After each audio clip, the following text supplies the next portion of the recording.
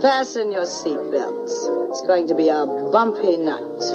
All these girls gonna be in the league? Hello, gorgeous. Female Fight Club. All men must die, but we are not men. Damn it, Kristen! What do you think happened to Karen? Lauren. Her name is Kimberly.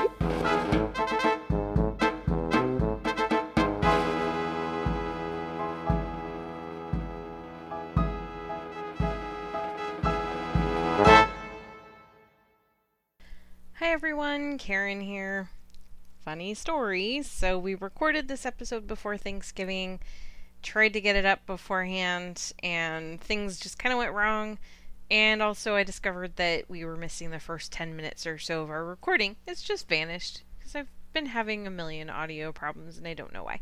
Anyway, not that that matters. The point is, you're joining this episode already in progress, and that means because we lost the first 10 minutes, you're not getting to hear our conversations about Stan Lee and William Goldman, both of whom had passed away just a day or two before we recorded, and we spent several minutes talking about both of them and their contributions to our culture and how sorry we are to lose both of these great icons. Apologies for the delay in the episode, apologies for the cutoff in the beginning of the episode, and apologies for some very strange audio problems. Hope it doesn't deter you from listening. Thank you. So yeah, definitely go. If you have, seriously, listen to Kristen. I don't say that very often, but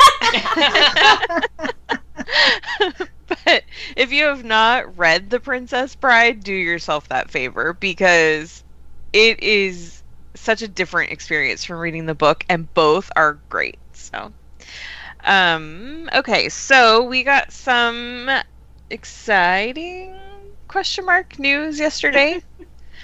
Criterion Channel is going to be its own channel. Again! Yay! Yay!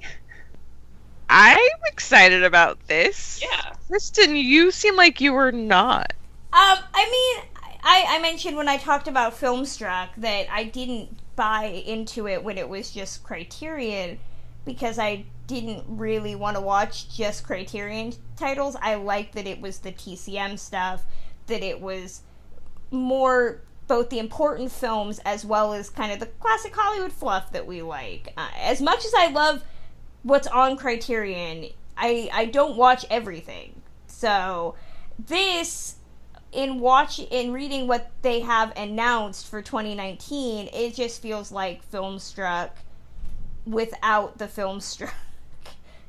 Filmstruck light. Yes. Well, I mean, I think that it is. It's although they're also talking about like, and it's going to somehow work with the Warner Media when they're launching their stream. So at a certain point, I'm like, so is it like Filmstruck? Well, and I can tell you, listening to some of the TCM people that worked on Filmstruck who have mentioned this, they're very backhanded about it. That this is not something that they're involved in. This sounds like something that possibly Warner is working with Criterion alone. And so there is some bitterness that they're expressing. So, and I think that also... Rightly so. Yeah, that also, I think, is coloring my interest in this, is because I was just like, oh, so Warner just wants to keep the classy part. They want to keep Criterion happy. The sexy part. Yes. Well, I mean, I don't think that we should... I think that I completely understand why there are mixed feelings about this. I don't think that we should therefore dismiss the fact that Warner pulled the plug. Criterion didn't pull the plug. Warner was the one that announced it. Warner decided that they did not want to run this as it was anymore. And for very stupid reasons, and for stupid reasons that a lot of people have expressed anger with. Criterion then going off and being like, okay, well, we still want, they're a niche marketer, they're a niche distributor, they still want to be able to get those things out into the world, and for them to then say, okay, well, we're going to do our own thing and try to promote it and try to kind of build off of some of the emotions that were surrounding the shuttering of Filmstruck, and be like, okay, well, we're going to keep our side of it going. That seems perfectly legitimate. Now, whether or not Warner is fucking around and is being like, oh, we're actually going to continue to have the Warner Archives, but not TCM, like all of that shit, that's not something that anyone can particularly control other than Warner. So I'm not going to say no to Criterion, which does release a lot of wonderful films, did have, like, I hate to say it, 3/4 of the stuff that I actually watched on Filmstruck came from the Criterion channel. See, and I'm the exact opposite. Most of what I watched was not Criterion. And I'm totally sympathetic to that. Like, I am upset that those films, or that at least some of those films, are not going to be available, or they're not going to be available in the same way. And I'm upset at losing the curation that Filmstruck did, which was really, really good. And I know that a lot of that was the responsibility of the people working with TCM and working specifically with Filmstruck, and as well as Criterion. So it's all bullshit, but at the same time, I'm like, I want to have access to these films. I want to have access to them on streaming, and I want there to continue to be a market for these kinds of films. So I don't think it's a bad thing at the end of the day. Kim? I'm kind of right along the same lines with Kristen. I had jumped into Filmstruck really with the TCM pairing. So this kind of, I read the Criterion thing. I was like, okay, well, I've seen a lot of those. I was getting the content that I was interested in and that I was invested in through the TCM stuff. So that is kind of, I wasn't overjoyed when I saw the Criterion news. However, I'm completely with Lauren. It's a marketplace that we need to keep. We talk on this podcast every week about how there needs to be opportunities for people to see these movies, and these Criterion movies are so big and are so important. I think it's great that they're finding a way to keep it open. I'm just absolutely brokenhearted that we're still losing the side of Filmstruck that I was invested in. Yeah, I feel like at least somebody's doing something, and I'm That's really a good way glad to about put that. it. Yeah. So that's where I'm at. So we'll see what happens with the stuff that is currently on Filmstruck. I know people are still trying to save it. I don't know, but at least Criterion is going to be around, because I actually really do like those titles. And the thing is that I don't necessarily want to pay $40 for a Blu-ray of something just to see if I like it. I mean, at least this gives me the opportunity to see stuff and invest if I decide I want to. So exactly. I mean, I've been watching a bunch of Bergman films because of the shuttering of Filmstruck. So I was like, okay, I'm going to watch some of the films that I haven't seen, and most of the Bergman films are coming straight out of the Criterion Collection. I am not going to pay to buy the Bergman collection on the Criterion Collection because I can't afford it. Like, there is no way in hell. And half of those films I'm not even certain I want to own. Right. But having them available and actually getting to see them and getting to catch up on some films that I have either not heard of or not seen is just still very important. And to continue to have the opportunity to do that, and to say to other people, hey, you can go and watch these movies. Like, there's access to them. That's important, and that's an important part of film history also. That's an important part of what we do. Well, to go on, in terms of Filmstruck, just real fast, because I noticed it last night, their star of the week this week is Rudolph frickin' Valentino. I mean, I started looking through it because I was absolutely amazed. I mean, I had kind of a Valentino phase kind of when I discovered him probably back in middle school. But back then, the only thing you could get your hands on was The Sheik, maybe, and maybe Son of the Sheik. 3/4 of these films I've maybe heard about and definitely haven't seen. So they're still doing this work so close to the shuttering. And there's so much that can be there, and so much that can just give people exposure to it. So it almost was like it's just a little bit to see that pop up yesterday, that we're so close to losing it. And there's still so much that can be seen and so much access people could have. I just really want Warner to be like, you know what, we made a major error, never mind. Yeah. It's stupid. I don't know what they think they're going to do. with like they're gonna launch this streaming service, and then Criterion is gonna do their thing, and then it's gonna be somehow related but not really, but it's not gonna have TCM, but it might, like all of that stuff. Just like, guys, just keep the service going. You already have, and hell, you've gotten a lot of good advertisements for this. People have been writing articles and talking about it for like weeks, and you know, there's obviously a market. Just leave it alone. Yeah, that's been my big question mark in all of this when they announced that they were closing Filmstruck down was, okay, so it's not a huge moneymaker. They're not, it's not tons and tons and tons of people who want this service, but there is a very specific and very invested niche, and it's important. And is it, like, costing them lots of money to keep it open?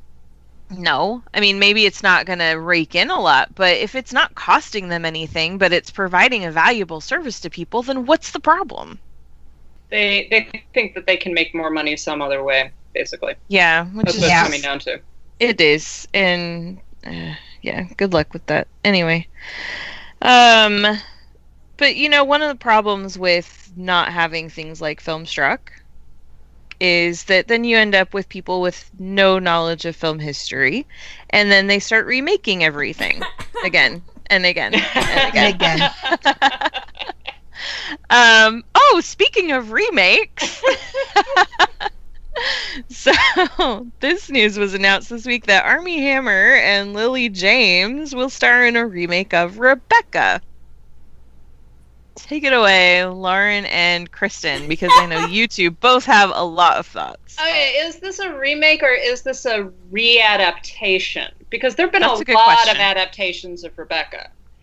The most famous one is the Hitchcock film, because it's Hitchcock and because I think it was the first adaptation of Rebecca, and it's very well made and it's a great film. But there have been like TV adaptations, there have been miniseries, like there have been plenty of versions of Rebecca floating around. This one is just kind of bigger because it's Ben Wheatley and Armie Hammer and Lily James. Like it's a big budget thing. Yeah, I heard this was happening, and I think I tweeted, there's so much what the fuck in this statement that I don't know what to do. Because if you had told me that Ben Wheatley, the guy who made Free Fire and High Rise, wanted to make a remake of Rebecca, I'd be like, wait, what? None of that makes sense to me at all. And I'm kind of into it. I mean, if they're adapting the book, which Lauren and I were talking about, the book is slightly different because when Hitchcock adapted it, he was beholden to the Hays Code, so he has to take away a little agency from people, and that could work. I mean, really, we're all just trying to figure out how gay Mrs. Danvers is going to be, because I mean, she's pretty homoerotic in the original 40s film. But I mean, are we just gonna go for broke? Because I'm kind of into that. Somebody on Twitter was arguing with me. They were like, "Oh, so are we just gonna age Armie Hammer like 30 years? Or are we gonna let this 4-year age difference stand?" And I was like, actually, I think that could really work, because part of the issue that I have with the 40s Rebecca is that Joan Fontaine's character is very youthful acting, childlike a little bit, not on par with like Suspicion, I think, but it plays more like a Hitchcock fetish than anything else. Oh, for God's sake. So I mean, I'm just thinking that if we did go with removing the age difference that is there, I mean, it could be a really cool commentary on like elitist white men, and Armie Hammer could play an asshole, and I'm kind of for that. Wait. This. The whole point of the second Mrs. De Winter is not about her age, it's about the way that she behaves. Right. And so Joan, the age difference between, and like they actually aged up Laurence Olivier in the film. They like grayed his hair, they grayed his mustache, they made certain to make him look older. I was going to say, he's not that old in that film. Yeah, and Joan Fontaine is not that young. So the gap is really not so much in age necessarily. I honestly don't remember in the book what if there's an age difference ever specified. Definitely Maxim is older, but how much older is a major question. He's old enough that he has been married once, but that I mean, you can get married when you're 18 years old. So the difference between the two of them and what changes over the course of the story is her maturity level.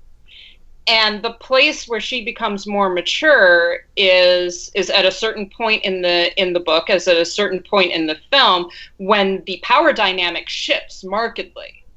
And that's the whole point. So I don't think that it's like a Hitchcock fetish. I don't think that it's like an issue of how much older or younger the actors are from one another, but the way that they're costumed, the way that they behave towards each other, and that's going to make the difference. So I don't see any reason why, you know, Armie Hammer and Lily James, who might be closer in age than Joan Fontaine and Olivier, will be any different. I mean, there's a very good adaptation of Rebecca that stars Charles Dance and Amelia Fox, and Dance is significantly older than Amelia Fox. But again, the whole point was that she acts childish up until a certain point, and then she stops acting childish. All I know is I have questions. A, is this gonna be a period drama? Are we going to go? Because, like, Ben Wheatley's films are very modern day. And I say that as, I haven't seen A Field in England, so I don't know that one. But that is not modern day. Okay. I figured it wasn't. But, I mean, we haven't seen him do, you know, like, that type of opulence. Most of his movies are very, very modern day in terms of content or time period. Free Fire is set in the 70s, but it's still got that slickness to it. I'm all for trying to do some sort of weird 70s interpretation of what this would look like. I mean, that would be pretty cool. I'm just so... I mean, there's some big shoes to fill, and I'm not just talking about Armie Hammer going full Olivier. Like, I would never have guessed that, ever, and it's actually really hilarious to hear me say that, because it just sounds weird. But, I mean, you're playing two titans of acting, Joan Fontaine and Laurence Olivier, which is some huge, huge shoes to fill. But then you throw in Ben Wheatley, and again, if you have not seen either of the two movies I just mentioned, I'm actually not sure if I should tell you to go watch them. Actually, I tell people Free Fire is actually really entertaining. High Rise is what it is. But I don't know how that is going to look. And the fact that I can't put my finger on how that's going to look intrigues me so much. I mean, hell, for all we know, it could be a modern-day interpretation of Rebecca where, I don't know, somebody just says the C word a lot. I don't know. It could be. It could be. We don't know. Okay, but I'm cautiously optimistic, and I might actually be writing an article laying all that out. I think that Wheatley is what automatically intrigues me about this. It's not Armie Hammer or Lily James. I like both of them fine. You know, I think Armie Hammer's a great actor. I actually enjoy Lily James. I think she'll be fine in the part. Ben Wheatley, I'm just like, okay, how are you going to do this story? Because it's not going to be a Hitchcock light. This is going to be his own thing. And that's what I like about the idea, is that he'll do, you know, Hitchcock put his own style into Rebecca. You know, despite all the interferences with Selznick, despite all of the issues that he had with it, it's very much a Hitchcock film. Ben Wheatley has his own style. Ben Wheatley has his own approach to things. What he will come out with at the end of the day is going to be very different from what Hitchcock did or from what anyone else has done. So I'm all for it. One of the things I like about Rebecca, though, is that it is a Gothic story that is set in its own time period. So it's I forget exactly what year the book was written, but the film is, you know, 1940. That's where it's set. The book was written in 1938. Okay, so it's like, it's right there. It is set right there, but it also feels like a throwback. It's Gothic. It's riffing on Jane Eyre. It's like, it has a completely different relationship to its time period. So they could set Rebecca in 2018 and still have those elements, still have that sense of isolation, of the Gothicness of everything. of the sort of the concealment, of the Bluebeard almost relationship, all of that stuff. So I would be interested to see, what direction he's going to go with this. The immortal question: will he be in tweed? I mean, that's really all I want to know. Tweed. If he's playing this, he has to wear tweed. Okay. I talked to Karen about this at AFI. I was like, is he going to go for the English accent? I don't think he will, because I think he knows his limitations. But I really want to see if that'll enter the pantheon of, bad accents that my boys tend to do. Has he tried an English accent? No. He hasn't tried any accent. He is very, very American. I think he knows that it would sound horrible. Wait. He did a Russian accent. Oh, well, yeah. Okay, that is true. I forgot about that one. But there's a difference. Russian and English, the English accent, you could... Okay, so, full disclosure, all of my boys have done English accents. They all sound Cockney. Every single fucking one of them. It doesn't matter if they aren't supposed to be. They all sound like Dickensian street waves. So, I mean, if he wants to try it, I support this. I support this journey, but I'm getting the sneaking suspicion it would be in, my top 5 bad accents, because it would. I yield to Lauren as the expert here, but I'm sitting here thinking I could see Hammer playing it especially if you're doing it in the 30s. I could see him doing it with just a Katharine Hepburn, just American blue blood accent. Go for that Cary would Grant, work with an accent. The clip Mid-Atlantic. Oh my god. Yeah, it's he doesn't have to work hard to be cool, distant blue blood. And oh my god, that is just... I'm just imagining Armie Hammer doing a Katharine Hepburn accent. That's all I have in my head right now. Oh my god. I'm just seeing him doing the Cary Grant accent while reenacting the moon party from Maniac right now.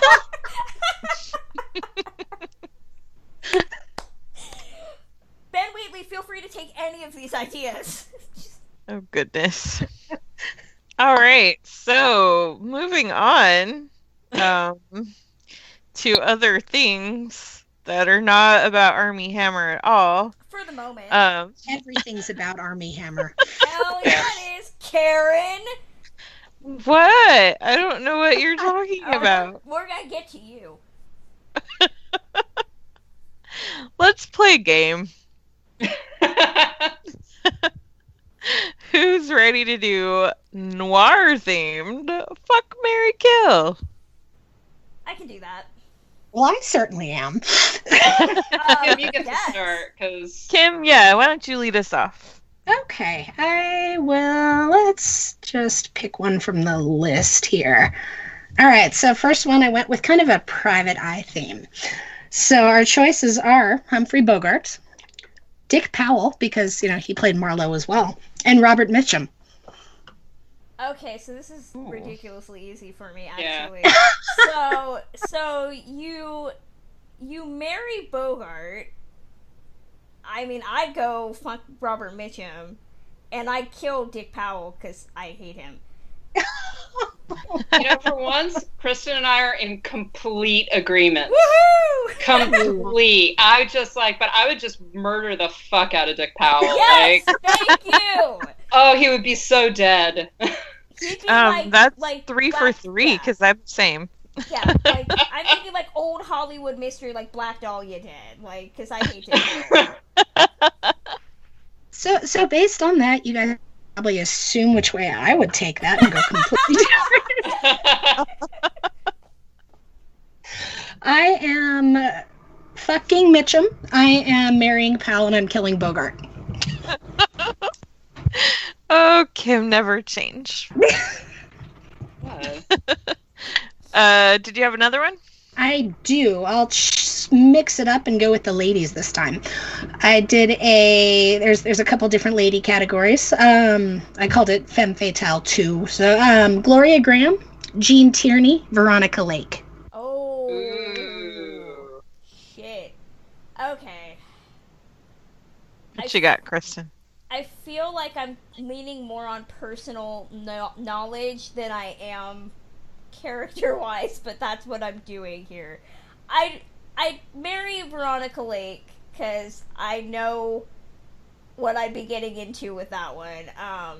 And I'd probably have to go fuck Jean Tierney because she's awesome, and she drowned a cripple boy in a river, so I feel like we would be friends. And then I'd have to kill Gloria Graham. I feel very bad about it, but I would. How bad would you feel, though?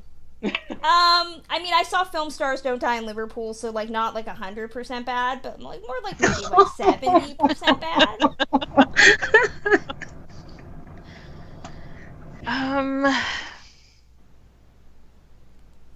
I think I agree with Kristen. I think. So it's Lake, Tierney, and Graham. Yeah. Yeah. I fuck Gloria Graham. I would have to kill Veronica Lake. Oh, damn you. Because it's not that I don't like her, it's that I don't have any feeling for her whatsoever. And marry Jean Tierney. So I think Still that's actually, thinking about I'm in sync with Lauren there on that one. Woo! I'm still thinking about this one, but I think I'm going with Kristen. Yeah. Thank you, Okay, what else? Karen. I've got, all right, we'll jump back to the gentlemen. More of the men I couldn't classify. So we've got Richard Widmark, Vincent Price, and Fred McMurray. The fact that there is no John Garfield on that list pains me. Well, come Oh on. my god, no, he's coming. Oh. I was gonna make a crass comment. I'm not gonna say that. Anywho, so the three here. Let's see. So it was. So wait, it was Richard Widmark, Vincent Price, and who? Fred McMurray. Fred McMurray. Okay, so oh god. Okay, this is tough. You marry Fred McMurray because I think that I could essentially gaslight him. Because he was pretty dumb in Double Indemnity. Like, Barbara Stanwyck didn't have to do a whole hell of a lot of work to get him to fall over himself. Although I'd have to slap the baby out of his mouth because I just hate his dialogue in that movie. And then I'd probably fuck Vincent Price because, come on! Who wouldn't?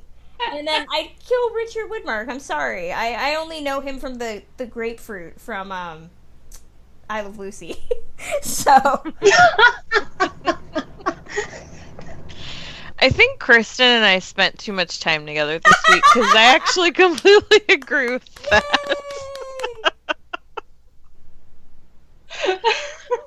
All right. I would marry Vincent Price because, of course, I would. Yes, you would. Yeah, I would fuck Richard Widmark, and I would kill Fred McMurray because, yet again, I fucking hate Fred McMurray. Yeah. I feel like regardless of whether you kill him or marry him, the point is to torture Fred McMurray. So. That almost to go on a button. Yeah. And you guys can probably assume which way I'm going on this one. So I am marrying Widmark. No. I am fucking Price, and I'm killing McMurray. Yep, that's totally what I was thinking you were going to say. Yep. Going back to two more. Going back to the ladies. I have another femme fatale category. I have character names, but you can go character or actresses. Gilda, Phyllis Dietrichson, and Cora Smith. So Lana Turner, Barbara Stanwyck, Rita Hayworth. Oh, okay. Oh no. Yeah. So if we're going off of character, it's Gilda, Cora, and Phyllis. So the point of marrying them is really just defeating the purpose of those movies. Because marriage is terrible and it's an anathema to them. But, okay, so I'd have to marry Gilda. Because, come on, it's Rita Hayworth. You fuck Phyllis, but I feel like I would die. Because I think she would kill me. And then, as much as I love Postman, you kill Cora Smith, because she's a fucking moron. I think I would marry Gilda. Oh man. Fuck Cora and kill. Yeah. Kill Phyllis, yeah. That's a difference there. We've diverged. Yeah, I think that we're all agreed on marrying Gilda. Agreed, yeah. Yep. Because, honestly, because I think that she's the only one that would not try to murder you. Yes. In some way.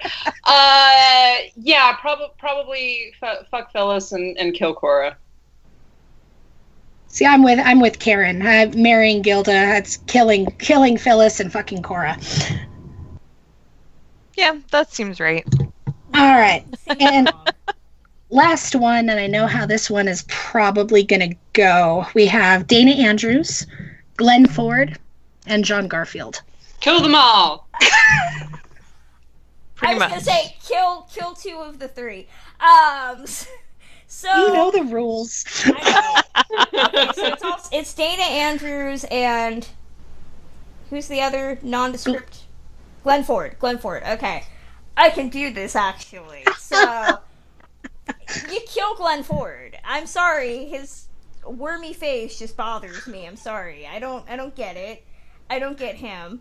So it does nothing for me. So I feel you'd have to fuck Dana Andrews because I'm not 100% convinced that fucking isn't what killed John Garfield. So you marry him.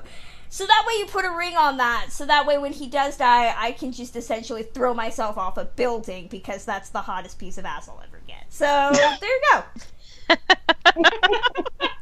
I'm not kidding. Kristen. Y'all should see my classic flicks queue right now, which is filled with John Garfield movies. I am going deep. Okay. I have full Garfield. I have a comment on that, but I'm not going to say it. Yep. Seems to be this episode sponsored by. I could make a comment, but it's not appropriate. Since when has that stopped us? That is never stopped us. Yeah, I agree with Kristen. Let's move on. I would bludgeon each of them to death with a baseball bat. Yes. Also a good answer. Boo! Yeah, I would definitely marry Garfield. Hell yeah. I think that there's no doubt about that. I would, in fact, bludgeon Dana Andrews to death with a baseball bat. Who's the last one? Glenn Ford. Glenn Ford. Yeah, sure, I'll fuck Glenn Ford, whatever. Like, it would just be a one-time thing, but yeah. I love how that just became a pity bang right there. Yes, I would. Just like, whatever, Glenn Ford, like, fine. I can't kill you. Oh man, that was fun. And then there's my answer, which would be totally different than the rest of you guys once again. Shocker.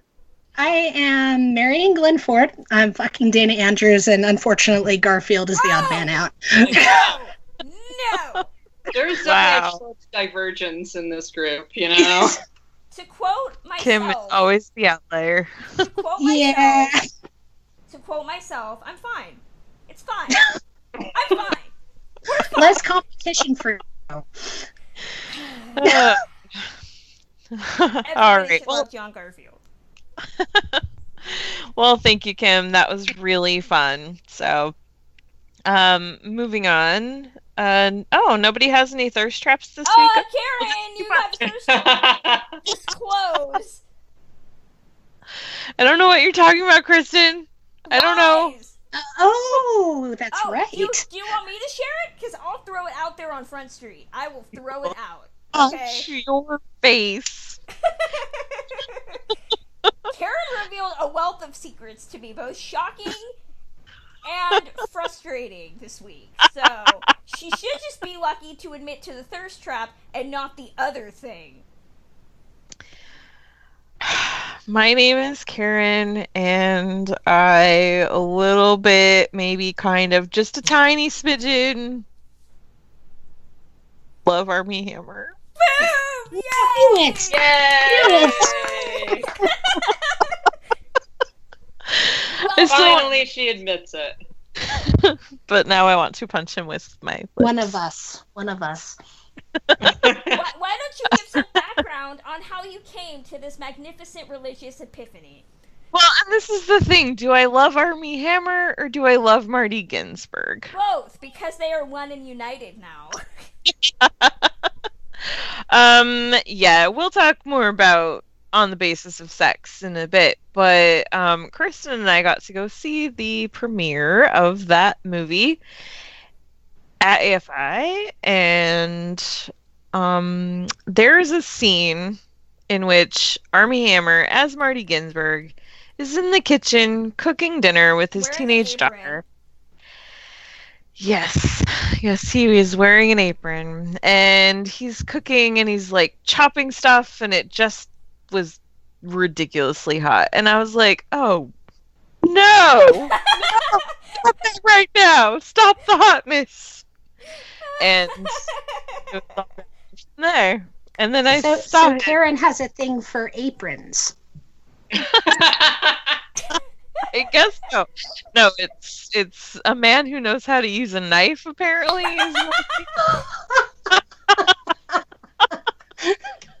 think Karen was really involved in the domesticity of it all, because, like, not only do we see Armie Hammer as Marty Ginsburg, like, cooking dinner, he's, like, disciplining his children, and being supportive husband, and being like, hey, girl, you go do this. The domesticated American male. Yes, and, I mean, it's fucking amazing. Yeah. And we'll talk more about the movie, like I said, but, oh yeah, we're gonna talk about Dan Elbow Patches. fine in that movie. Oh my gosh. And he's also very attractive in person, which I have now laid witness to. I love how you and I watched that movie and we were looking at totally different things. I was sitting there looking at other things being like, holy shit, what hast thou wrought? Okay, I like had a full-on Black Phillip moment. Like, oh my god. This movie knows me! It's true. Yeah. So, we'll come back to that. We will. If you're just joining us, Karen loves Armie Hammer, loves him. So, yeah. Allegedly. We will be waiting for your first What I Did for Love Armie Hammer edition. I can recommend you some movies.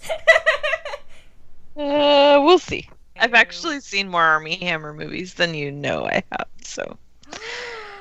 The secrets just keep coming out. I know. We know that Karen has been secretly in love with Armie Hammer for a while. I mean, yeah.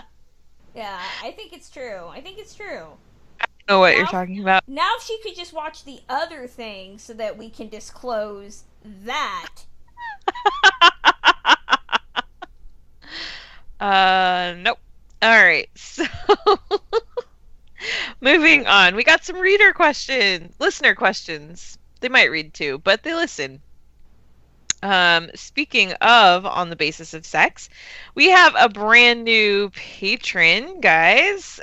Brandon Kane, thank you so much for subscribing. Yeah, so on Twitter, Brandon is @_0wolf, and he asks, is the line about the word freedom not being in the Constitution from On the Basis of Sex trailer in the actual film, or is it a trailer mistake? It is in the actual film. Yep. I was supposed to say, that better be, or I'm going to be pissed. I saw that question and got really worried. I was surprised by the question, because I didn't realize that was something that people thought might not actually be there, but yeah.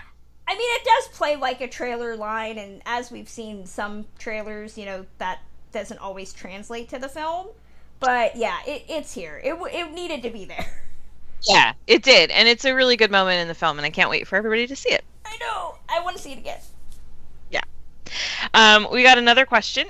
@Pulp Cereal asks, is it a disservice to Kelly Freeman Craig that she was only asked to write Bumblebee when she did such an amazing job directing The Edge of 17, especially when male directors will make an indie and then get asked to direct a big budget blockbuster nowadays? I was confused by this question.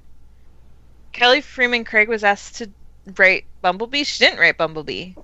I have no idea. I just put the questions on the agenda. Bumblebee was written by Christina Hodgson, right? I mean, was she offered it? I don't know. I don't know. I didn't hear about that. Yeah. I mean, she's doing Are You There, God? It's Me, Margaret. Mm-hmm. Ooh. And she's directing that too, I think. Yes, I mean she's listed. I'm just looking at her Wikipedia page. She's listed as the director, writer, and producer. So it looks like Kelly Fremont Craig is actually co-writing. She is now listed as. Hold on one second, guys. Let me text the person who keeps calling me and telling them that I'm unable to. Wait, so she's a co-writer on Bumblebee? Yeah, it says that she's. It says her and Kelly Fremont Craig. Oh. Yeah, I'm seeing a couple things too. It's Yeah. So as of August 23rd, it says screenplay by Christina Hodson and Kelly Fremont Craig. Where do you see that? There is a message. TFW2005.com. Yeah. Transformer World. Well, alrighty then. Because they have not updated the IMDb page, which is a shock. There's a lot of mistakes on that, but... And according to Sci-Fi Wire, as of September 24th, 2018, co-written by Christina Hodson and Kelly Fremont Craig. Yeah, Complex Magazine as well. So, it looks like it's something that's not being widely reported. Right. Could she be doing a rewrite? It sounds... If well, the movie is done. Oh, yeah. True. Reshoots, maybe, then? It would have to be pretty significant for her to get the co-writing credit. Yeah. Well, she's not directing Bumblebee. No. So, that's weird. I don't know. Yeah, Travis Knight is the director. So, but to the heart of the question, so Kelly... She directed Edge of 17, which was really well received. It's a great movie. And after that, her follow-up is a co-writing credit on a big blockbuster. She hasn't been asked to direct a big blockbuster. So what do we think about that? Is that a disservice to her? You know, it's what we expect, I think, unfortunately. Yeah, it is. We expect these women that have these successful movies to end up co-writing stuff or staying in low-budget films, as we've seen with people like Catherine Hardwicke and Sam Taylor Johnson.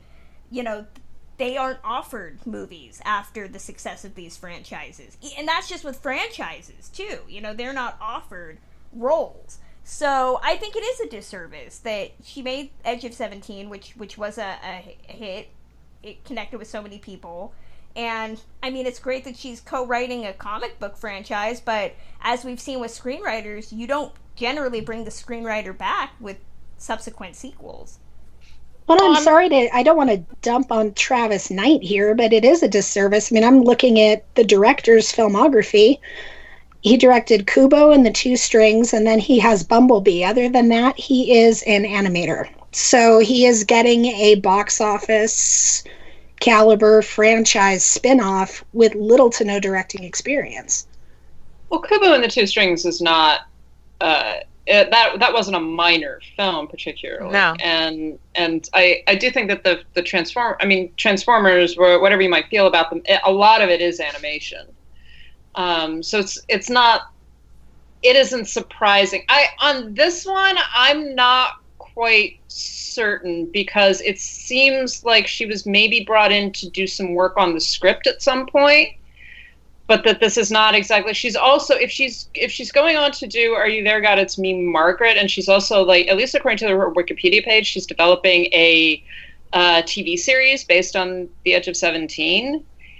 That's not insignificant. And now we can make the argument that those are, quote, women's films, as it were. They're about, adolescence. They're about the experience of young girls and things like that. But I don't know if this doesn't seem to be that, we're going to knock her down a peg or something like that just because she might have done some rewrites on a Bumblebee script.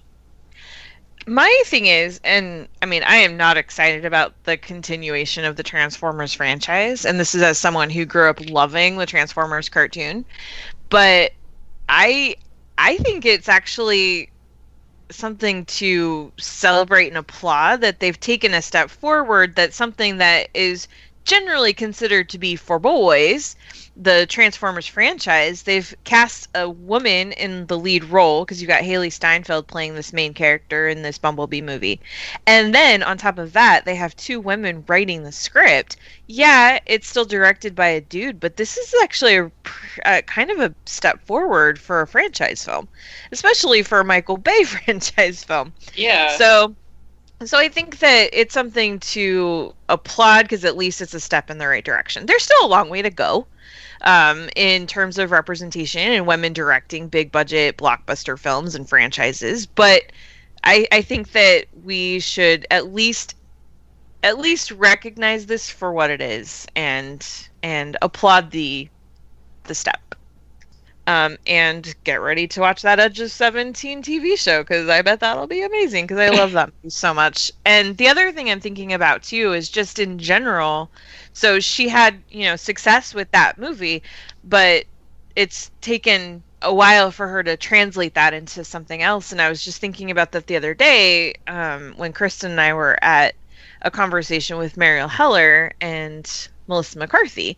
And Mariel Heller, she was really embraced for her debut film, The Diary of a Teenage Girl, and instantly became she was getting attached to all these projects, and it's taken 3 years for her next film to come out, and that's Can You Ever Forgive Me? And so, I mean, these things do unfortunately take time. Maybe they shouldn't, but they do. That's kind of, I don't know. I'm surprised. I didn't know that she was even attached to Bumblebee, because I was just going off of the Christina Hodgson news. So we'll see what happens. I'm still not super excited to see it, but I'm actually a little bit more intrigued now. Yeah, it's like you say, it's more interesting now that a Transformers film that has a main female character has actually been written by 2 women. That's significant. I don't know. Yeah. Yeah. So, okay, let's talk about a couple of trailers, because we had a few this week that kind of broke the internet. Surprisingly. I am so excited, you don't even know. I am too. Let's get Dumbo out of the way, because, yeah. Who's excited for Dumbo? Don't all talk at once. Okay, well, you already know my thoughts. I shared them to you in line when we saw the trailer for this. Yes. So, but let everyone know. I am not excited for the movie. I still don't understand how somebody would watch Dumbo and think, what this movie's missing? More humans. I don't get that part. Less racism, more humans. The trailer looks like the circus scene from Big Fish. So it looks like an hour and a half, expansion of that film, which is. But Kristen had a brilliant crossover idea that I'm actually kind of upset that they're not doing now. I do want someone to recut this trailer with Greatest Showman, because I feel like it would be perfect. And Colin Farrell can sing, so just let him recut it for my enjoyment. That being said, you have Colin Farrell on a horse playing supportive Disney DILF. And she's here for it. She doesn't even care. As somebody who watched Saving Mr. Banks a lot when it came out, because who didn't? I mean, I'm gonna go. It looks crappy. Tim Burton hasn't been good since what, 2007? I think. Sure. That sounds about right. That's being kinder than I was gonna be. So I liked Frankenweenie. Oh, see, I didn't even remember that movie existed. I love that movie. I can't say I'm excited for the movie, but I mean, come on. Even a shitty Colin Farrell movie is still a Colin Farrell movie. That's my logic. Put it on a T-shirt, guys. Yeah. Yep. We're gonna have to start writing these things down. Lauren, Kim. Weirdly enough, I do generally like Tim Burton's aesthetic. I think that I agree that he's fallen off, particularly in the past 5 or 10 years. But weirdly enough, I was actually intrigued by this when I watched the trailer. And part of it is because, the second you play a few bars of Baby Mine, I burst into tears. So that it definitely worked. Good job, Disney. You worked on my emotions. This looked kind of cute. I mean, I agree. They're expanding. Dumbo, the original Dumbo is like a 65-minute film. It's not exactly a long film. It's not exactly a complicated film. But they've added the human characters. It looks like it could be. It's a great cast. It looks like it could be potentially moving and everything. The only thing that I'm like weirded out by is the animated elephants, which just freak me out. But it's fine. And Colin Farrell continues to like be what Johnny Depp should have been. So yay, Colin. Yeah. Kim? I had a weird experience. I kind of resisted watching this for a couple of days. I finally watched it last night. I saw the news came out. I'm like, God damn, I'm not going to support this shit. Remaking my, blah, blah, blah. And last night I'm like, okay, fine, I got to watch it. So I flip it on. I'm like, arms folded, watching this. Said a couple, thirsty thoughts about Colin Farrell. By the end of it, I was in tears. Just I'm like, what the hell is this emotionally manipulative movie doing to me? Just floods of tears, emotionally broke me by the end of it. So I've done all the stupid Disney remakes. I'm sure I'll go see this and I'll go thirst over Colin Farrell and his period clothing, but I'm not. And I will say that my personal view, Tim Burton has not been good since 1999. There, I said it, but I will be there. I will check it out because I will. I'm gonna watch it because it's Disney and I am compelled to watch Disney movie. I mean, I gotta earn that Disney money somehow, right? I'm being paid. The mouse overlords, we gotta. That's right. So I'll see it, and I don't know. I feel like I'm optimistic about it. Maybe. No, your optimism is we need somebody to be optimistic.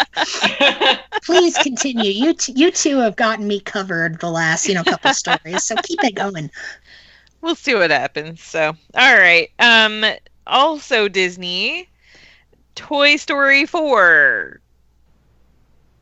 I completely forgot this was a thing. I keep thinking it's a joke.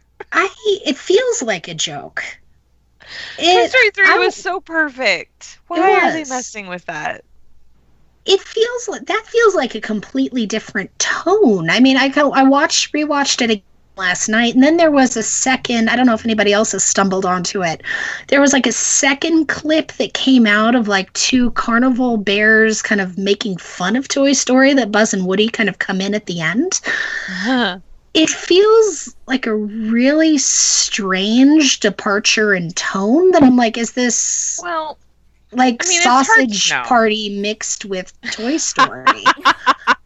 And I mean, Toy Story is such a huge nostalgia thing for me. It's like, of course I'll be there to go see it, but everything about this marketing has completely thrown me that I don't even know what to say about it. Well, it's hard to know because this is just a teaser, and I don't think that that's actual footage from the film. I think that's just kind of a, hey, everybody's back, and there's this spork thing. So I don't think that was really a look at what the movie's gonna be. It's just a reminder and just a little wet your whistle that it's really happening, I think. I mean, I hope so. Little spork thing. Anyways. My problem with the trailer was that, I mean, Toy Story 3 ended so perfectly. Yeah. And we get this trailer, which, as much as my mother applauded the use of Both Sides Now for the song choice, I was just like, why does this exist? I'm not understanding how it can justify its own existence. And then Forky the Spork, I don't know if we're gonna make that joke, pops up, and I'm just like, wait, what the hell is this? Like you mentioned, I thought it was a joke. And then they did the added reaction trailer with Key and Peele. And is that who that? Okay, that thing. Okay. Yeah. And that was Key and Peele. Okay. I'm just so confused confused on who is deciding this. Like, I need to see some film footage to know what the plot is, but right now, if you're telling me that it's the toys reuniting and going on some sort from what I read, it was they were going on a journey to save Bo Peep, right? That's what I heard, too. That's what I'd heard, which kind of contradicts the third movie where Bo Peep had been sold when Andy's sister sold all her toys, and we didn't really seem to care about her then, but banding together to find Bo Peep with a spork named Forky. But I can just see the Disney men, okay, all of them in suits, with the Pixar guys being like, okay, we got an idea, it's $100 million movie, and keep in mind, I'm saying this like I'm on blow, because I'm assuming that all of them are high, okay, and they're just like, the toys from Toy Story, they go on an adventure to find a chick, we'll pick a chick from the movie, okay, there's plenty of Barbies and shit in there, okay, and then they need a friend, marketing toys, I'm using this spork to do my lines, so you know what, we'll get a spork, and we'll call it Forky, because it's funny, because a spork is not quite a fork, but it's not quite a spoon. Boom! $100 million, please. The sad thing is, you're probably not that far off. I know I'm not that far off. John Lasseter would have been at the top of that table, because, you know, it's... Yep. Okay, well, John Lasseter is the one who was just signing the contract for the movie with one hand while fondling a poor female coworker with the other. So... Oh my god. Too soon? Too soon? He's trying to This is the movie that Rashida Jones quit, right? Exactly. Yeah. Sporky the Forky. Forky. I'm with you, Karen. I will like to see some more footage, but it's like that. That was so weird. I guess I'm confused, and I don't know where they're trying to go. Yeah. Well, I would love to think that there's some, like, Boots Riley-esque plot behind all of this. That could be fun plot twist. I just want Armie Hammer as his character from that movie trying to be like Tim Robbins in, what's the one with the movie with the hula hoop? Hudsucker Proxy, where he's like, we've made this movie for kids. 20 minutes left, Buzz Lightyear turns into a horse person. I mean... Oh, yes! Oh my god, best thing ever. Oh, goodness. So we had one other trailer this week. That is spork-free, unfortunately. It is spork-free, and it looks like a damn delight. How is it this looks like a damn delight, but the Toy Story movie looks like a gag? I don't know, but I'm here for it. Lauren, why don't you, because you clearly have thoughts, share what you think about Detective Pikachu? Oh my god. Oh god. When the internet exploded, I was just like, are you fucking kidding me? This cannot possibly be real. And I vaguely remember people talking about it like a year ago or so. And I was like, oh, they're gonna make a Detective Pikachu. And I was like, how old are you? What is happening? It came out a year ago. What are you talking about? Detective Pikachu?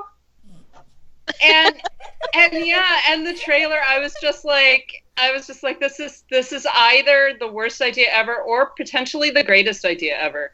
And I'm going towards greatest idea ever because it's Ryan Reynolds voicing a Pokemon in like a neo-noir Blade Runner Pokemon world. And it's just it's amazing. Like, I cannot wait for this movie. I'm so excited. It's directed by Rob Letterman, who did Shark Tale, Monsters vs. Aliens, Gulliver's Travels, and Goosebumps. Hmm. I think that might have The just excitement is stopped a little train bit in muted its now. Yeah. And it's co-written by Nicole Perlman, who wrote the script she's writing the treatment for Black Widow. She's writing the And movie. she wrote the first Guardians script, right? She's doing the screenplay for Captain Marvel and wrote, Guardians of the Galaxy. She was that writer. So predominantly a Marvel writer, but yeah, so how the hell Toy Story 4 looks like a joke, but a movie about a fucking Pikachu being a detective is like actually presented with seriousness and thought. These are really good times. That's all I can think. He's just so cute and I want one. The Ryan Reynolds thing threw me. Because he is so he is Deadpool now, to me at least. It's his voice. Kids. Was that? He's got kids. He's got to make something for his kids to watch. They can't live off of Deadpool and Green Lantern, can they?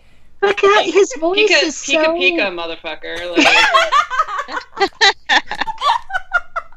I mean, I was a scotch too old for Pokemon. I kind of missed that. But I kept watching this going, this is a Deadpool 3 trailer. And I don't even care. It felt like he would whip off the costume and turn into Deadpool and, step out. It just, it felt like one gigantic self-aware postmodern joke that I wasn't quite in on. Deadpool 3's plot is going to be him giving Ryan Reynolds shit for making Detective Pikachu. All I know is I kind of want all the mythical little cute things to be part of a world where they, do adult things. So, I want Detective Pikachu to be, Sam Spade, but I want his, Guy Friday to be a porg, and then they go out and solve crimes, or something, I don't know. If Detective Pikachu is not frequenting hookers and drinking and blow, will be severely...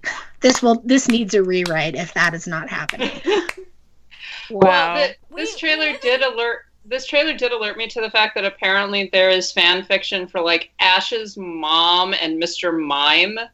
What? What the fuck is that?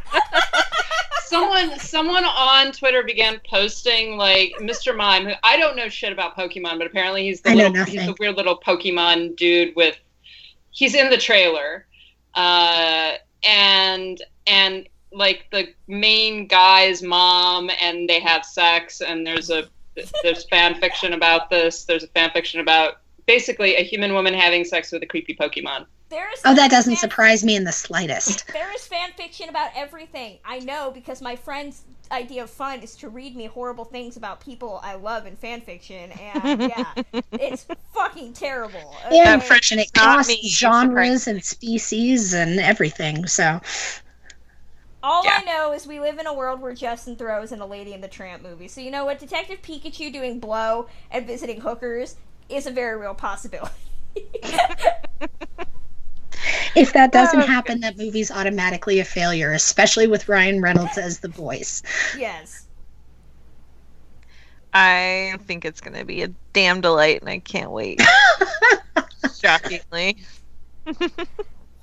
So, all right. Moving on. So, as promised, we're going to talk a little bit about AFI. I'm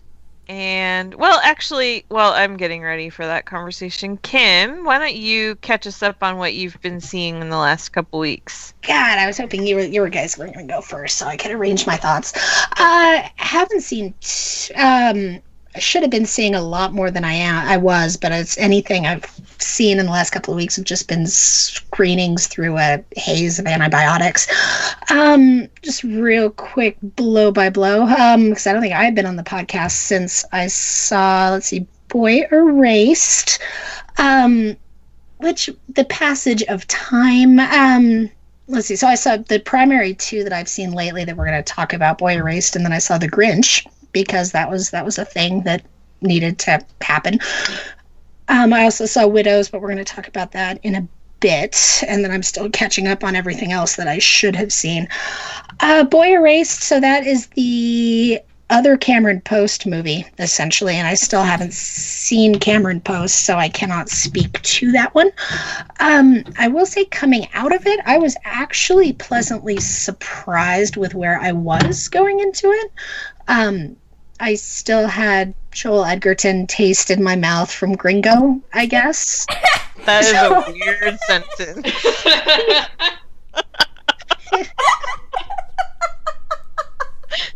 I'm done. I'm leaving right now. That's it.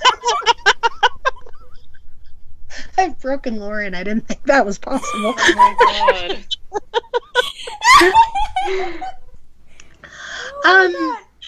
It was fine. It did what it needed to do. I mean, Lucas Hedges broke me, as he is when you give him space. I think he is quite good, and I saw this 3 weeks ago now, and it's been a while.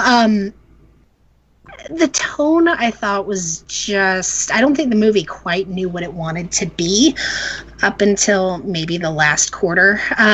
So I believe... I want to say Edgerton wrote and directed it.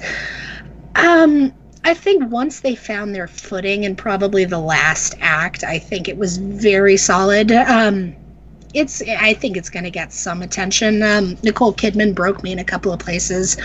Lucas Hedges was good. The presence of Russell Crowe absolutely depressed me. I got into some discussions with youngsters after the movie who I had to remind that Gladiator was a thing, and that Russell Crowe didn't always look like a 40-year-old Baptist preacher from the deep South with a gut hanging farther over his pants than it should have. God, Kim, tell us how you really feel about Russell Crowe. Russell Crowe was an important time for me back when Gladiator came out, and it's been a long time, and I felt really old after that. Ultimately, I'm going to probably withhold judgment on this until I can finally see Cameron Post, because I really like to see that one as well, to kind of just judge and gauge. I thought this one was fine, but I didn't get as emotionally into it as I was expecting to. But also, I know there was a lot of sobs echoing around me in the theater, so I don't know if that was just me being a cold, heinous, vengeful bitch. Let's see, moving on, so I can keep the discussion going. Grinch, I saw as well. I saw this for two reasons. The first one being Benedict Cumberbatch, and the second one being Wet with My Family, because they're big Despicable Me people, and it looked like it was going to be a carbon copy of Despicable Me. And ultimately, it's once again, like I said, after A Star is Born, this has been remade so many times. It's like, what are you really adding to the storyline? There were some moments, it felt like test audience the movie. This had been, gone through so many test audiences, so many focus groups, that anything interesting that was potentially there, they got rid of. The humor that I was hoping to see really wasn't there. The Who's were flat and fairly pretty boring. Every time the Who's were on screen, I pretty much tuned out. I saw somebody on Twitter, and I apologize to whoever says it because I can't remember, called this the Grinch Who Fucks, which I guess works in my head, and since it was Benedict Cumberbatch, I'm absolutely fine with that. Completely, honestly, boring, unoriginal. If you're looking for a kid's movie, it was totally fine, but they could have taken it so many new and interesting directions that they just completely missed the mark on. All right.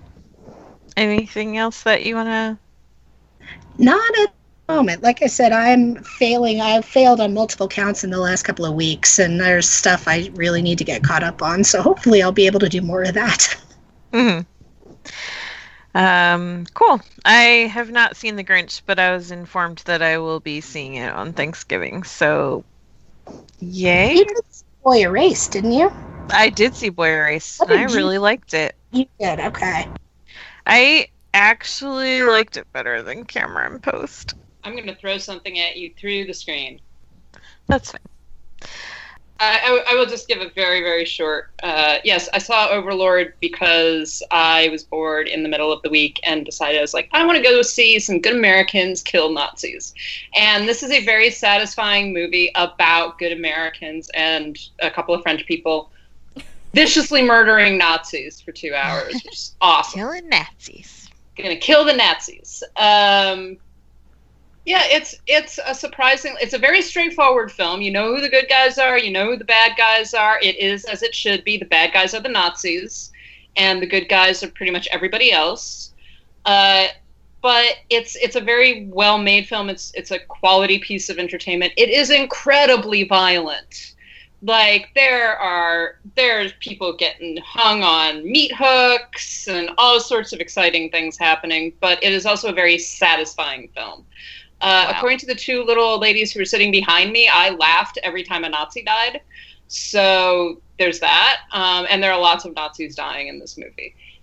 it's just a very like enjoyable, well-made film that takes my one objection to it is that there is a plot point that some of the plot is moved forward by the attempted assault of a young woman. And it sort of shows like, hey, this guy in a Nazi uniform is the villain. And just like, yeah, we know that the guy in the Nazi uniform who's being an asshole is the villain. We don't really need to see him try to rape anybody in order to get that point across. So I was a little bit tired of that. It's not, it isn't explicit. It isn't like, it's just uncomfortable. And it's yet another moment where you're like, oh, good, we're going to watch a woman be traumatized in order to advance the plot of this film. Because that's essentially what it is. That's the whole point of the scene.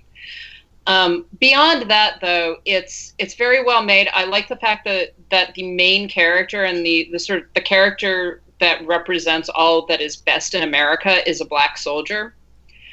And that is something I really enjoyed, and I liked getting to. There's something incredibly satisfying about seeing this black soldier who largely doesn't want to kill people, but knows that he has to kill the Nazis, and watching him murder a bunch of Aryan assholes, like, just, again, incredibly satisfying. So go see it. It's been undersold, I think. It was not something that I particularly heard about. I'd seen a couple of trailers for, but then people began talking about it online, and it's a surprisingly enjoyable film. Like, it's totally satisfying, and it's nice to see a movie where there's this unequivocal hatred of fascists. Nice. So I'm actually gonna try to go see that this afternoon. All right, Kristen, are you ready to talk about AFI? Yes. So we're gonna I have another podcast I have to start in like 20 minutes. So we're gonna just kind of run through this. Let's just do day by day and just kind of quickly what we saw. And I was just gonna touch on some of the movies that I actually had like strong opinions on. Well, I had strong opinions on almost everything. So see, I was kind of mad on a couple of things. So I know you were. Well, first of all, the opening night film was On the Basis of Sex, and we already talked about that, and we both really liked it a lot. I loved it. Karen actually loved it, which was happy for me because she had been kind of on the fence about it all year. No, I have not been on the fence. I have been this movie's going to be blah. And okay, well, I was trying to give you a little boost. No, I think it's significant. Like, the fact that I was just like, this movie's not going to be good, and then I ended up loving it. I think that's something that is noteworthy. For me, yeah. For me, I hoped it was going to be good, and it was good. I really, really enjoyed it. Yes, it's quote unquote safe. Yes, it's by the numbers, but I think that's what we need right now, to see a strong woman that's surrounded by people that actually care about her and don't resent her for her intelligence, and watch her succeed. And fucking Justin Theroux is awesome in it because he gets to wear corduroy and elbow patches. So it's essentially all of the things 6-year-old Kristen knew that she loved when she was 6 years old put into one person, and I feel that Mimi Leder personally did that for me. So yeah. It is Leader, but that's okay. Whatever. People's names matter, Kristen. I know they matter, yes. So thank you for correcting me. But and there's dance. There's dance and a lot of good costuming and some great hair and makeup, and Armie Hammer is supportive dad and husband, and like, I love how the movie pretty much posits bad men as the ones who think that feminism is akin to destroying the American family, and we have to give them, like, cigar-chomping close-ups. Like, so many of the camera moments that we were talking about during this movie just are aware of the male style of filmmaking and seek to undo that. So it's really, really good. Yeah, between that and another film that we'll talk about in a second, like, I'm feeling optimistic about supportive spouses in film. So okay, so that was Thursday night, and then on Friday What do we do Friday? Friday we saw Vox Lux. Oh, yeah. Why don't you talk about Vox Lux? Vox Lux is the Natalie Portman movie that I feel anybody who says that they liked it is lying. And they just feel they need to say they liked it because it's artistic.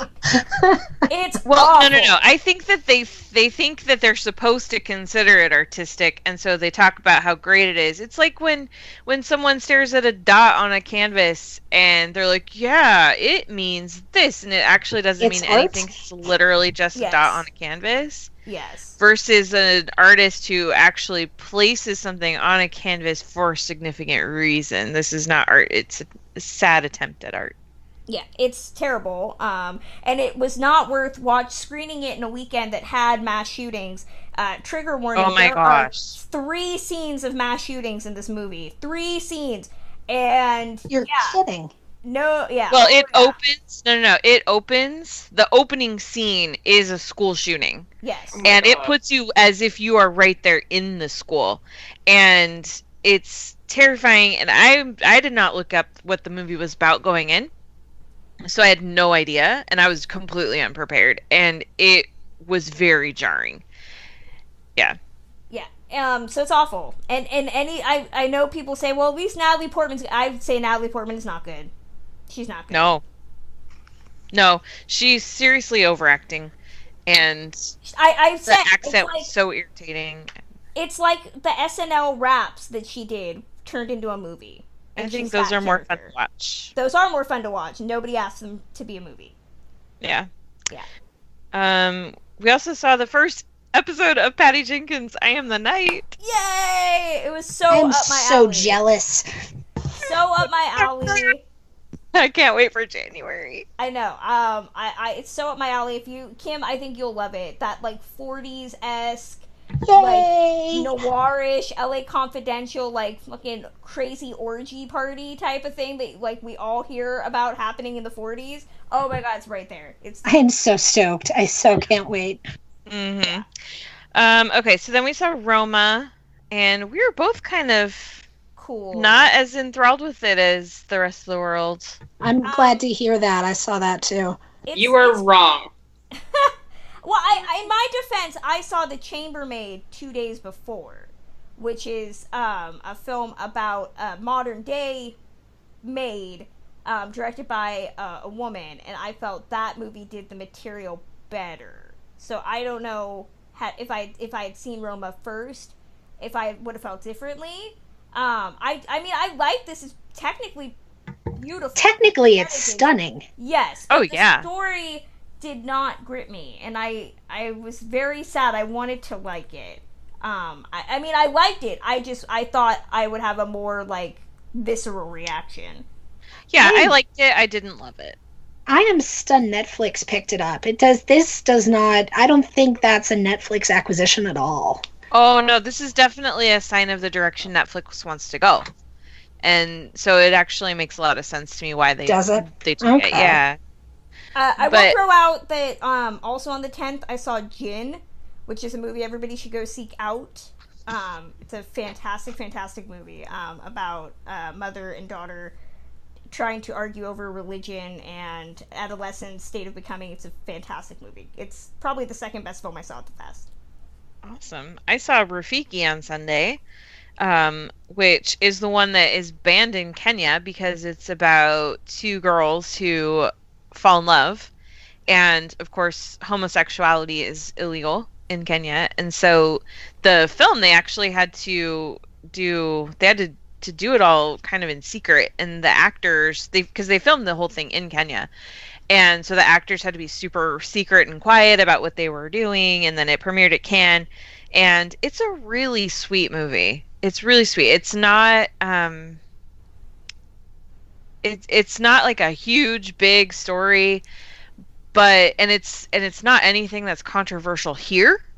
It's just in some ways it kind of was similar toned to, or at least the feeling of watching it was similar to watching like Love, Simon, but knowing what a huge deal this is and what it really means for people in Kenya made it just that much more gripping, and I really liked it. One movie I hope you guys get a throw chance out- to see it. I'll throw out a movie that I hated to go off of Karen's. I saw Under the Silver Lake, which is a real movie. It is a real movie that exists, and if A24 was smart... You wish I was right, don't you? I wish you were right. If A24 was smart, they would make this a VOD and just dump it. It's fucking atrocious. Like, Vox Lux, I would watch that again. Under the Silver Lake, I wanted to scrub my eyeballs. It is terrible. There is literally a scene where they look at a toilet bowl, the inside of a toilet bowl with shit in it, and I was just like, so we know this movie. We know what it is, right? Like, because we're acknowledging it. It's fucking awful. Awful. Fun. Also coming to Netflix later, well, in December, I went to the premiere of Bird Box with Sandra Bullock, and it's directed by Suzanne Bier. It's a horror film. It's a little bit A Quiet Place-ish, except for that you can't look at whatever this thing is, because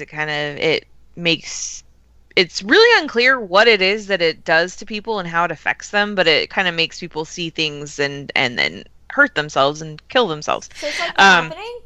Yeah. Actually, maybe that's why I liked it. At least you're on it. Because people are mixed on Bird Box, but it's really fun, and Sandra Bullock is awesome. She's so good in it. And Trevante Rhodes is super hot. Yeah. So I liked that. You and I went and saw Destroyer. And I think we had more fun making fun of it than we did watching it. That movie's painful, guys. It's painful. Oh, you're kidding. It's not painful. It's not terrible. It's just really blah. Like, if you watch actual, like, true crime stuff, this movie is painful. Because every aspect of police work completely wrong. It wants to be like a 70s hard-boiled type of throwback, but it doesn't seem to... The script is the problem. Karin Kusama, who's the director, is not the problem. It is the script, which is written by a guy, and boy does it feel like it. But I told Karen, somebody should have warned me, because if I had known that Toby Kebbell was in it, I'd have told you we made a huge mistake, because nothing he makes is good. But we did have a lot of fun making fun of it, so we did. That. Like, for example, when we were talking about Toby Kebbell and his wardrobe, how did I compare it? You said that he was an Anne Rice character mixed with Benny from Benny and June. Yes. No, not Benny. Benny is Aidan Quinn. Oh, that's right. Johnny Depp character, yeah. So the Johnny Depp character. Yeah. So it was hilarious. Like, I don't understand what his look was. I said that I felt that he was trying to audition for Chris Hemsworth's role in Bad Times at the El Royale, but showed up 3 days late, but kept the wig. Decided he'd just kind of roll with it. So, yeah. It's bad. Yeah. Then we saw Stan and Ollie, which I loved. And I thought was fine. Yeah. I loved it. And it was really fun that... Oh, here's a fun story. So, it was the premiere, and so John C. Reilly and Steve Coogan and everybody were there. And, like, Kristen and I are in line. I was a super nerd, and I thought the movie was going to be super full, which actually it was really full. It just was tons of priority people. But we ended up, like, number 1 and number 2 in line. And so we're there waiting. And at one point, people are getting there, and it's getting really crowded. And I hear someone talking behind me, and I turn around, and oh, it's John C. Reilly, like 3 feet away. And so then they go and do the red carpet, and then we go inside, we get our seats, and then as soon as I got Kristen situated, I ran out to the concession stand. So I'm in line behind these 2 men. I'm not really paying attention to who's around, which is not smart when you're at AFI, because you never know who's going to be around. Anyway, so I'm standing there, and I hear one of the guys goes, "Oh, here's John now." And I look up, and John C. Reilly is walking right toward them. And so he's standing with these 2 guys right in front of me in the concession line. And then some other guy comes over to talk to John, and he's like, "Oh, have you met Paul Thomas Anderson?" I was just oh, God. Like, Paul Thomas Anderson, and I didn't even notice it. It was really funny. You should have smacked him for me. I'm like, hey, all your movies except for Magnolia. I love Boogie Nights. And then we saw The Favorite. I finally got to see The Favorite because I had not seen it. And I really liked it. I said I'm not Yorgos Lanthimos makes movies that I feel I should love, and I just don't. This one is the one I did love, so I feel it got me. Like, Emma Stone's really good, Olivia Colman's great, but for me, it's all about Rachel Weisz. Like, I have such a massive girl crush on her. The costuming alone on her character was just insanely my shit, and she is so good in it. And I love how men are just, like, foppishly stupid in that film. And it's so intentional. That's the thing that I love about it. Like, Nicholas Hoult is actually really good playing a person who just doesn't give a shit. He's just like, I'm gonna be over here. Leave me alone. Mr. Taylor Swift is there. I don't know why we keep making him a thing. He walked by me when we came out of the closing night. Him and John David Washington walked by me to use the bathroom, and I kind of wanted to be like, hey, it's Mr. Taylor Swift. Now, was he pretty in person? Or is he just all a product of, looking bland and pretty on screen? He just looks like Leonardo DiCaprio in 97, only not Leonardo DiCaprio. Here's the funny thing, like, if I hadn't just seen him, because we actually saw him, we went to The Favorite and Mary Queen of Scots, so, like, we did a double feature, and he's in both of those movies. And the thing is, if I hadn't just seen him in both of those movies, if I just saw him at the party, I would not have paid a single bit of attention and noticed him. He's so boring. He's boring, but he sticks out because I feel he's just too... I don't know what. I feel like he just sticks out for me. Maybe because he's Mr. Taylor Swift. That's it for me. Because I've been aware of him since Operation Finale. And I keep waiting to see what Hollywood keeps seeing. I mean, I'm all for him making a career off of playing Nazis and assholes. Like, that's cool. You do you. But we watched Mary Queen of Scots after The Favorite. Which was the closing night gala, and it was the world premiere. You and I have very different thoughts. Do we? Yeah, we do. Well, I liked it. I didn't think it was... What? Okay, so you liked it. Yeah, I liked it. I didn't think it was amazing, but I also didn't think it was the disaster that I feared either. So it wasn't a disaster, but I didn't like it. I spent the entire movie just thinking, I cannot believe... this is Josie Rourke's first film. Like, this is actually really ambitious for a debut. And production value wise, I thought it was really well done. The cinematography is gorgeous. The score by Max Richter is just beautiful. I really liked the costumes. The story itself, I had problems with the story. And guys, Mary was raised in France. She would not be speaking French with a Scottish accent. Yep, thank you. That was one she of my was problems. not actually Scottish. That was one of many problems I had. It was funny. We had a couple that came up and walked by us at the end and said, I didn't know Mary Queen of Scots had such a downer story. Oh my god. I was like, wow, okay. So what? I mean, I think a lot of my problem is the fact that I am a nerd and that I know the material. Problem, and that I know the material very well. So for me, I felt like a lot of the issues that I had were scripting and how they truncate time. So like that's why I'm kind of surprised that a lot of people who don't know the history really liked it, because I was like, if I didn't already know what was in between scenes, I would feel completely lost. So, I mean, I thought it was just kind of a Cliff Notes presentation of everything. Yeah, it's beautifully filmed. I think Margot Robbie is pointless in the movie. I think including Elizabeth is a pointless element, because the way they tried to edit that these two women had more similarities than differences is a little pointed and overused. I agree with that completely, actually. Yeah. I would have taken Elizabeth out of it, totally. Yeah, I think that you could have made a very, very tight film about Mary Queen of Scots. I did like that, there are some really female gazy moments. There's a sex scene in this film that I was just like, kudos kudos for including something like that. That's what happens when you have female directors. Exactly. Although I'm not 100% sure how I feel about that, what they did with the Darnley character, depending on what your theory is about how he ends. I was going to say, does this sex scene include the actor we were discussing? Yes, it does. Okay.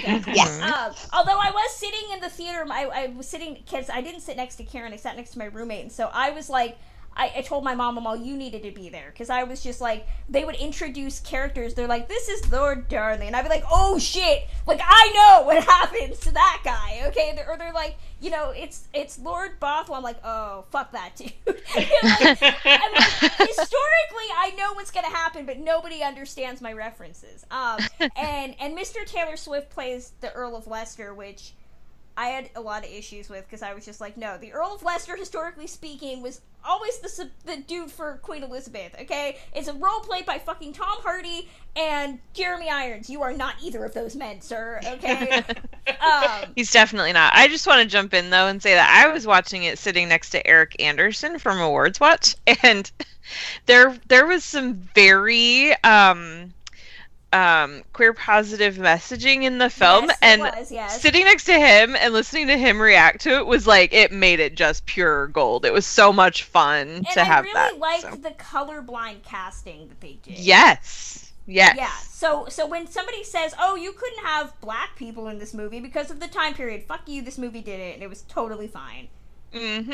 Yeah. Exactly. So, I wish I liked him. I expected that here's the thing, I expected that I wouldn't love this movie, because I don't tend to love many of these movies, but I do think Saoirse Ronan is fantastic in it, and it is worth seeing, so she's a queen. I love her. Will she get another Oscar nomination for it, do you think? I don't think so. Such a packed category that probably not.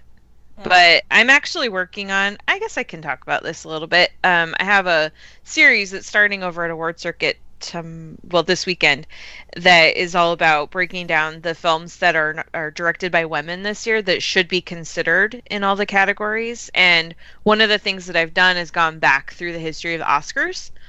And do you guys know how many actors and actresses have won an Oscar for roles that were directed by women? It's gotta be low. None would be 7. Maybe 1, 7. 7. Oh, in 90 years, 4 acting categories, 7 winners. Yeah. So that's actually one of the things I'm going to be talking about, because Saoirse definitely deserves the recognition. Because of history, I don't see it happening, but there's definitely, she should be in the conversation for sure. This is also a week where Karen said that Armie Hammer deserved an Oscar nomination, too. What? I don't know what you're talking about. Actually, yeah, he totally deserves to be in for supporting actor. He does.